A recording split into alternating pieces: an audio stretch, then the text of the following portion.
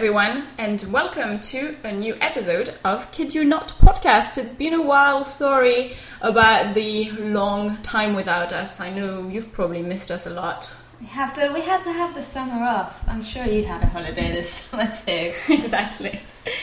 Today we are going to talk about a motif of children's literature that is omnipresent in children's literature because it is omnipresent in children's lives, hopefully. The concept of the mother. The figure of the mother, this ubiquitous figure that is always there and is a very ambiguous and ambivalent one. And to prove this, we're going to read two extracts to you from two very different books. But with two very familiar interpretations of the mother. But why couldn't Quirrell touch me? Your mother died to save you. If there is one thing Voldemort cannot understand, it is love. He didn't realize that love, as powerful as your mother's for you, leaves its own mark. Not the scar, no visible sign. To have been loved so deeply, even though the person who loved us is gone, will give us some protection forever. It is in your very skin. Quirrell, full of hatred, greed, and ambition, sharing his soul with Voldemort, could not touch you for this reason. It was agony to touch a person marked by something so good. It sounded like her mother. Coraline went into the kitchen where the voice had come from. A woman stood in the kitchen with her back to Coraline. She looked a little like Coraline's mother, only her skin was white as paper. Only she was taller and thinner. Only her fingers were too long and they never stopped moving. And her dark red fingernails were curved and sharp. "Coraline," the woman said, "is that you?" And then she turned round. Her eyes were big black buttons. "Lunchtime, Coraline," said the woman. "Who are you?" asked Coraline. "I'm your other mother," said the woman. "Go and tell your father that lunch is ready." Thank you, Lauren. And so this first extract was, well, if you don't know what it was from, what are you doing listening to this podcast? It was an extract from Harry Potter and the Philosopher's Stone. And the second extract was from Neil Gaiman's Coraline. And in these two extracts, we actually have two traditional views of the mother, but extremely contradictory ones, but which are quite representative of different types of mothers that we find in children's literature. In Harry Potter, as you notice, the concept of the mother is very sanctified. The mother died to save Harry's life and indeed left a lingering protection in his veins, meaning that evil people like Voldemort cannot touch him. Whereas Coraline, and we're going to maybe start with this, Coraline draws from the tradition of the fairy tale. It's a sort of a gothic or reworking of traditional fairy tales because obviously, historically, in fairy tales, what you have is a lot of stepmothers and other mothers who are supposed to be motherly towards the children that they've adopted, whether or not they want it. But obviously, like in Snow White, like in Cinderella, these stepmothers are used to displace the child's anxieties and hatred of their own mothers onto figures that are more easily hateable and detestable. Sounds much less threatening than if it was the mother who had given them life and actually given birth to them. Right, and so meanwhile there is a second sort of motherly figure in those fairy tales who is the fairy godmother and who is the white side of the mother, the side that the children want to love, the side that is protective, that is generous and is completely devoted to the child. And in the traditional fairy tale we have this ontological split of the figure of the mother. This is all from Bruno Bettelheim's first psychoanalytical studies of fairy tales. And this splitting of the mother allows for an easier way for the child to deal with their anxieties and negative and positive impulses towards the mother figure. Exactly. So in fairy tales, bad mothers tend to not be biological mothers, at least on a surface reading of them. And so I think it's fair to say that this sort of bad mother and good mother, with their presences and their absences, because that's another important aspect of the discussion of mothers that we're going to have. There's the absent mother and the strangely present mother. This sort of model of the mother in fairy tales finds itself replicated quite a lot within even very contemporary children's literature like Coraline and like Harry Potter. There is another tradition of children's literature, which is to get rid of the parents entirely. I think we might get that out of the way first of all. Yeah, Pippi Longstocking couldn't have had her adventures with interfering parents, neither could most of Enid Blyton's characters. Yeah, well, Pippi has a father who appears, and there's a whole book where she goes into the tropical islands where her dad is the king of the cannibals. But it's more of a sort of token fun father. She definitely could not, I think, you're right, have a mother. The temptation to get rid of the parents entirely, to let the children have their adventures, is very big. And perhaps because the mother is traditionally the more anxious, the more controlling side of the parents, especially her, she has to be gotten rid of, because maybe the dad won't be too anxious about the children roaming around, but the mother might be. And traditionally in, I suppose, society, the father was always thought of as more distant to the children than the mother, so maybe that's another reason why it's all right for a dad to be around there, because he's more removed. You can see that in Peter Pan, actually, where Mrs. Darling is much more worried about what's happening to the children than Mr. Darling in general. And so we have this, getting rid of the parents is a very, very common trope. Either the child goes away, as in the case of Peter Pan or Enid Blyton, where the mother just functions as a distant figure that may feed the child and provide the ultimate hope of shelter, basically fulfilling traditional feminine roles. Yeah, and you find that a lot in old comics, actually, and in a few picture books, but especially in comics, it's very striking to see that very often the mothers...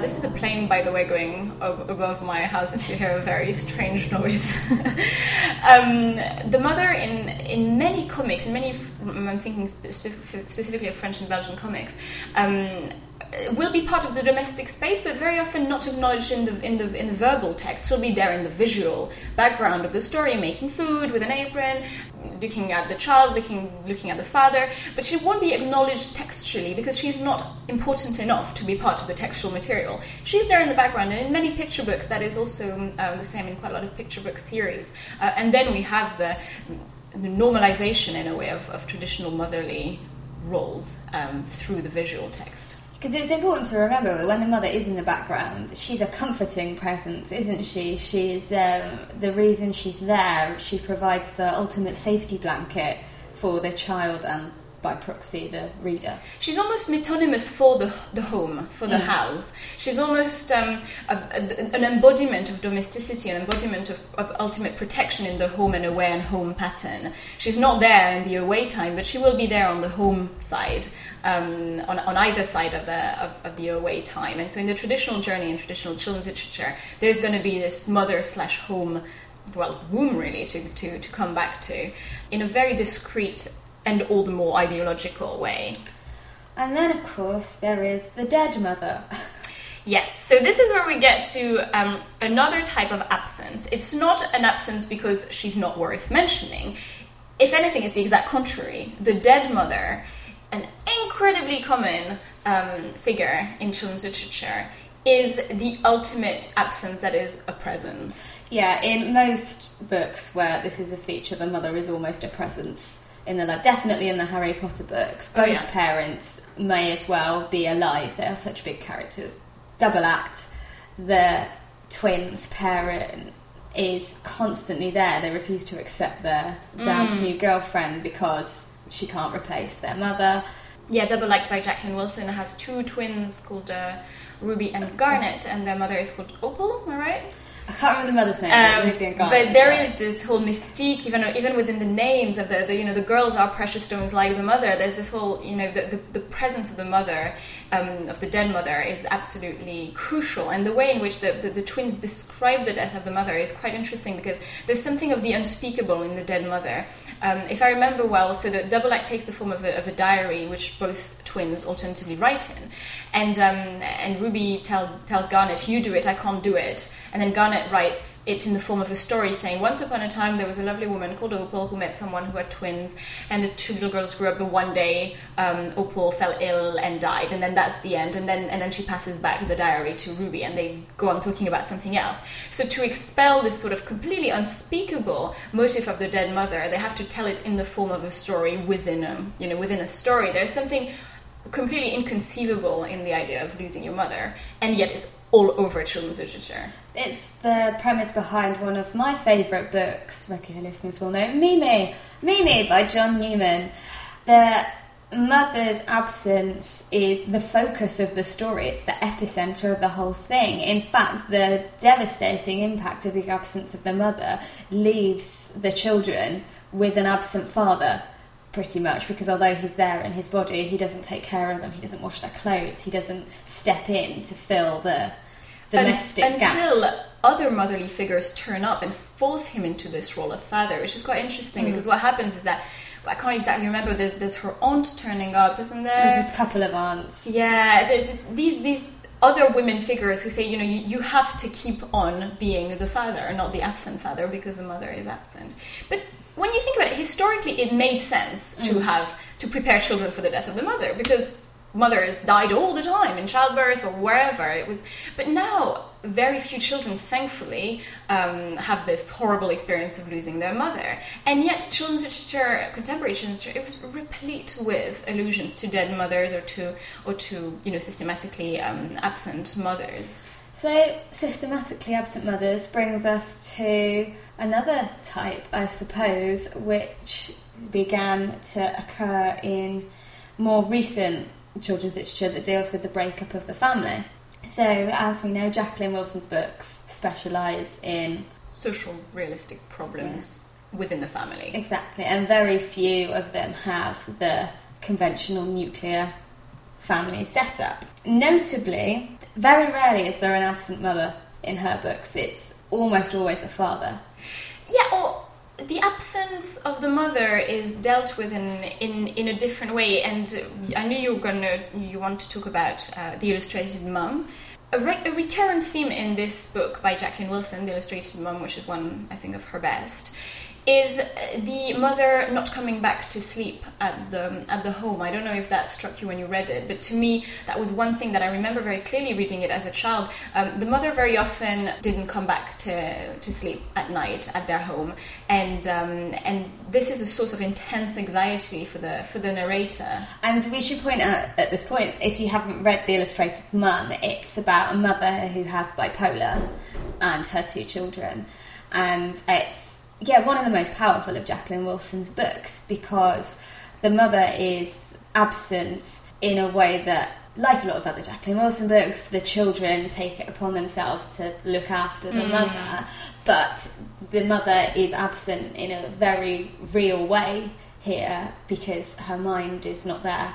It plays on so many anxieties you have as a child. The mother doesn't come home to sleep, she doesn't take care of them, she's quite neglectful, but she's unpredictable as well. I think that's an important aspect of it. She's unpredictable, and there's something about the motherly figure that is a huge source of stability for the child, and the unpredictability of the mother, when she becomes this other mother, like perhaps in Coraline, when you can't quite anticipate the way she's going to react, then that calls into questions a lot of things. How can I anticipate that she's still going to love me tomorrow? Well, Marigold, the mother in The Illustrated Mum, is brilliant fun sometimes. Her children, Dolphin and Star, love her because she's so much fun sometimes, but it's this unpredictability that causes the older sister to completely disassociate from her and attempt to go off with her dad, and that drives the younger child almost insane because she can't predict what she's going to do next. But a striking feature of this is, despite the fact that, I think it's quite striking, because the whole way through the book there's these ups and downs and absences followed by periods of intense closeness, because partly I suppose because the younger child, the narrator, is so desperate for this bond with her mother. The descriptions of their time together are really intense, but ultimately the mother loves both the children. She is always, that is solid throughout the book. So even though she may have these absences, she may not be able to take care of them as well as a more normal mother. The fact that she loves them is unshakable and pure. And you think, Lauren, that it's quite a recurrent thing associated to the figure of the mother in children's literature, that however awful they may be, however scary they may be, ultimately, and however hated actually they may be by their children, ultimately the mother is never a completely bad mother. It's a mother who completely, who still has love for the child, who still has some kind of maternal instinct towards the child. And I think here, if we're going to talk about bad mothers, a striking example of that is Mrs. Coulter in Philip Pullman's His Dark Materials. It is revealed quite early on in the series that Lyra, the heroine, her mother is Mrs. Coulter, who is an incredibly distant, cold, unpredictable, once again, person. You could describe her as evil. She is described as evil in the book. She's a bit of a witch. She's a child killer, essentially. Yeah. She kills children, is solely out for her own gain and her own ambition.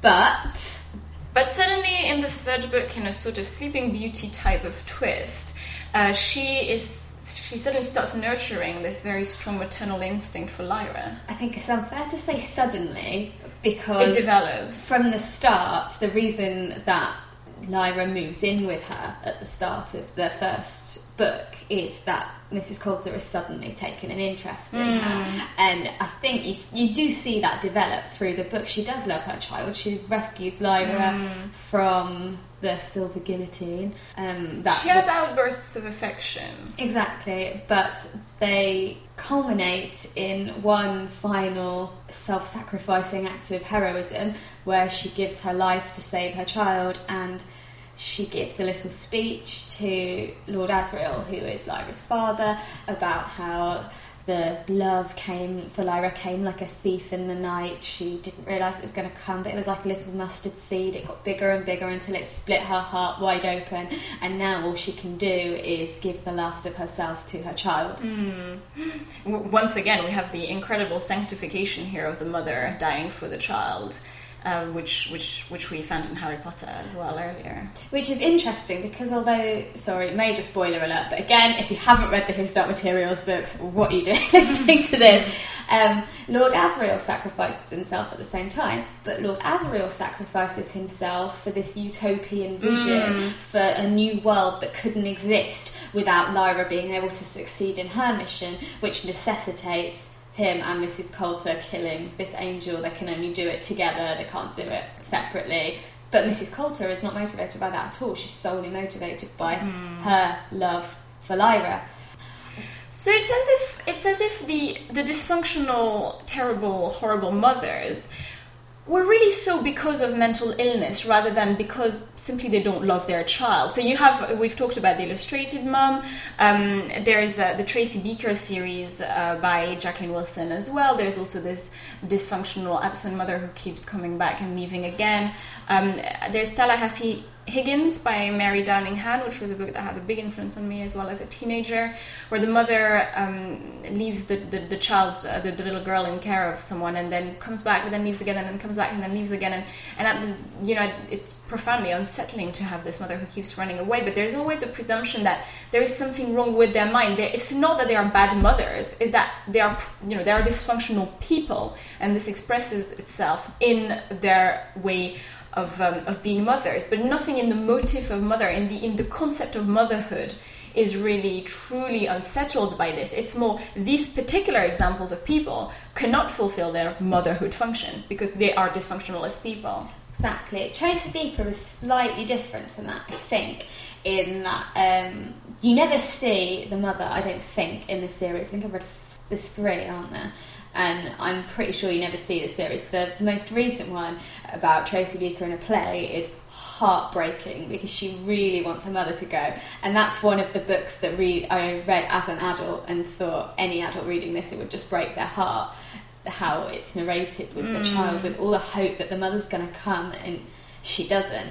But the mother's only ever absent. She doesn't do anything awful. She's just not there, and that's the closest Jacqueline Wilson's books get, I think, to a mother not loving their child. But the absence is heartbreaking. And the wait, I think it's interesting to consider the dimension to which the child is waiting for the mother. And I mean, one heartbreaking example of a child waiting for the mother is in Bambi, quite simply, when he runs across the forest and then we hear gunshots, and then he waits for his mother to arrive, and she never arrives, and instead of her, it's his father coming and saying to him, now you have to go on. And so there's this whole motif of the waiting for the absent mother, waiting for the mother, in this case the bad mother. But she is excused in one case because she's died, and in the other case because she's profoundly dysfunctional as a human being. There's only one book I've ever read where the mother is just a bad mother. She's not a stepmother, and there's no redeeming sense that she might be awful, but she does love the child. It is A Solitary Blue by Cynthia Voigt. It's one of the Tillerman series. If you have not read the Tillerman series, you really should read at least the first one. It's a very interesting concept here again, with a mother who abandons her 4 children in a car park.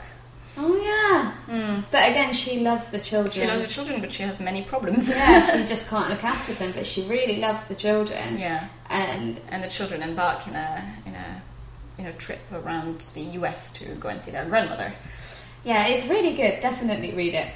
The third one in the series, A Solitary Blue, is... well, it's simpler and more complex in a way, in that the mother has been absent for a while.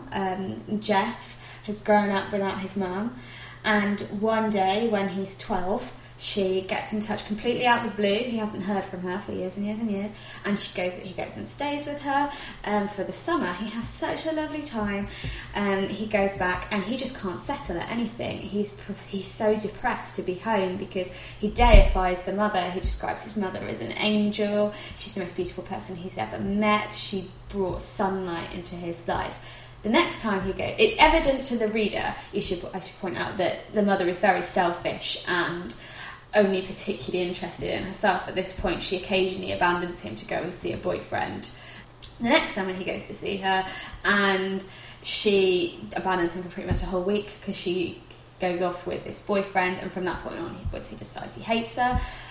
And at the end she tries to get some money out of him and steal his inheritance. So there's never any sense in this book that she is anything other than evil, and it ends with Jeff just accepting she is who she is, and he doesn't have to have anything to do with her. But isn't it in itself quite an optimistic conclusion, in the sense that his relation to her was almost unhealthily sexual or romantic, and that he needed to break out of this complex in order to regain some control over his life? Because clearly he deifies her, as you said, and sanctifies her, and might need to find his own way in life.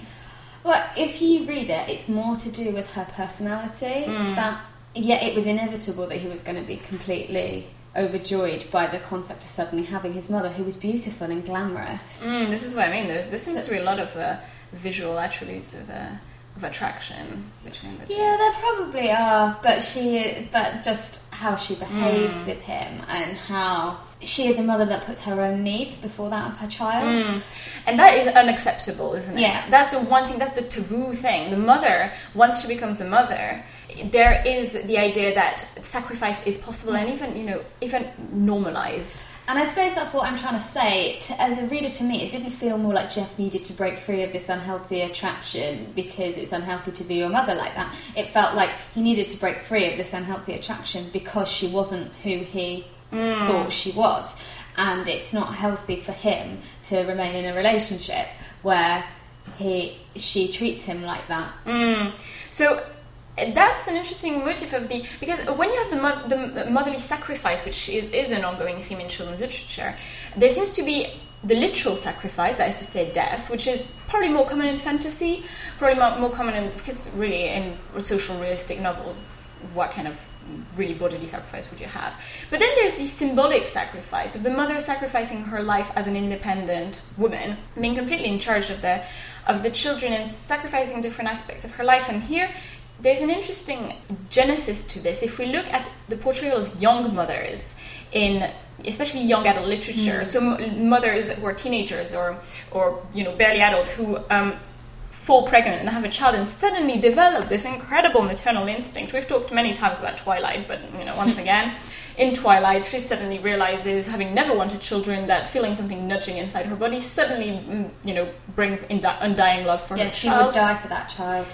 Noughts and Crosses. She does die for that She child. does die for that child. Noughts and Crosses by Mallory Blackman, the herring Sephi, after sleeping with her boyfriend once, falls pregnant and immediately falls in love with that child. And all of these young mothers' portrayals sort of normalize the maternal instinct, normalize this thing that suddenly these people who were lived for themselves are suddenly living for someone else. Yeah, and I think Melvin Burgess's Junk goes even a step further in that regard, because it's not just that this maternal instinct changes Gemma, the protagonist. The baby offers her a sort of redemption from the life she's been living. It's the fact that she's pregnant and her watching her friend Lily interacting with her son that makes her realise she's got to get out of this awful life on the streets and of prostitution, because she can't do that to her baby. So pregnancy and motherhood there is not just deified, it's her salvation from the life that she's living in, which is quite a strong statement, and it's that above anything else, above the poverty, above prostitution, above the drugs, above the violence that she's experienced, that leads her to go home and try and make a normal life again. It's almost a new addiction, really. She was addicted to lots of other things, but suddenly she becomes addicted to the idea of leading the life of the mother with child. And obviously a lot of people would read that and think, well, obviously she's pregnant, you're going to you are going to think about things differently. But it does require a whole complete change to her life, and a magic or almost unspeakable word in young adult literature. But she could have had an abortion. There was that option, but that's never even mentioned or discussed or postulated. Great. I think we're going to have to wrap up soon, because this has been a very intense episode, and I'm not sure I'm going to be able to edit much out of it. Right, is it fair to say that publishing is still very much publishing for children, is still very much in a perspective of sanctifying the mother, and of still quite wary of presenting very evil or very indifferent mothers, people who are otherwise functional but not as mothers, because then the concept of motherhood itself would find itself demoted if normal people started not doing motherhood? Well, if you think about what is now discussed in even young adult literature, prostitution, drugs, they're fine to write about. Violence, sex, teenage pregnancy, they're all fine. But it's still very rare to come across a novel with a bad mother that, this is the important bit, doesn't love their child. Yep. So hatred of the child for the mother is accepted. Oh, yeah. Hatred of the mother for the child is very hard. And so I would definitely say that the concept of the bad mother is the scariest thing in children's literature. It's that last taboo that hasn't, no one's crossed yet. Excellent. So the mother is the scariest thing in children's literature. Brilliant. We'll end on that note, and next time we will see you to talk about nature in children's literature. And I'm sure this will take us back to the concept of motherhood, at least to a degree. Yeah. Thank you for listening to the episode. Thank you very much. Go to our website, kidyouNotPodcast.com. Follow us on Twitter at kidyouNotPod. And you can always email us at kidyouNotPodcast@gmail.com. Have a lovely month. Bye.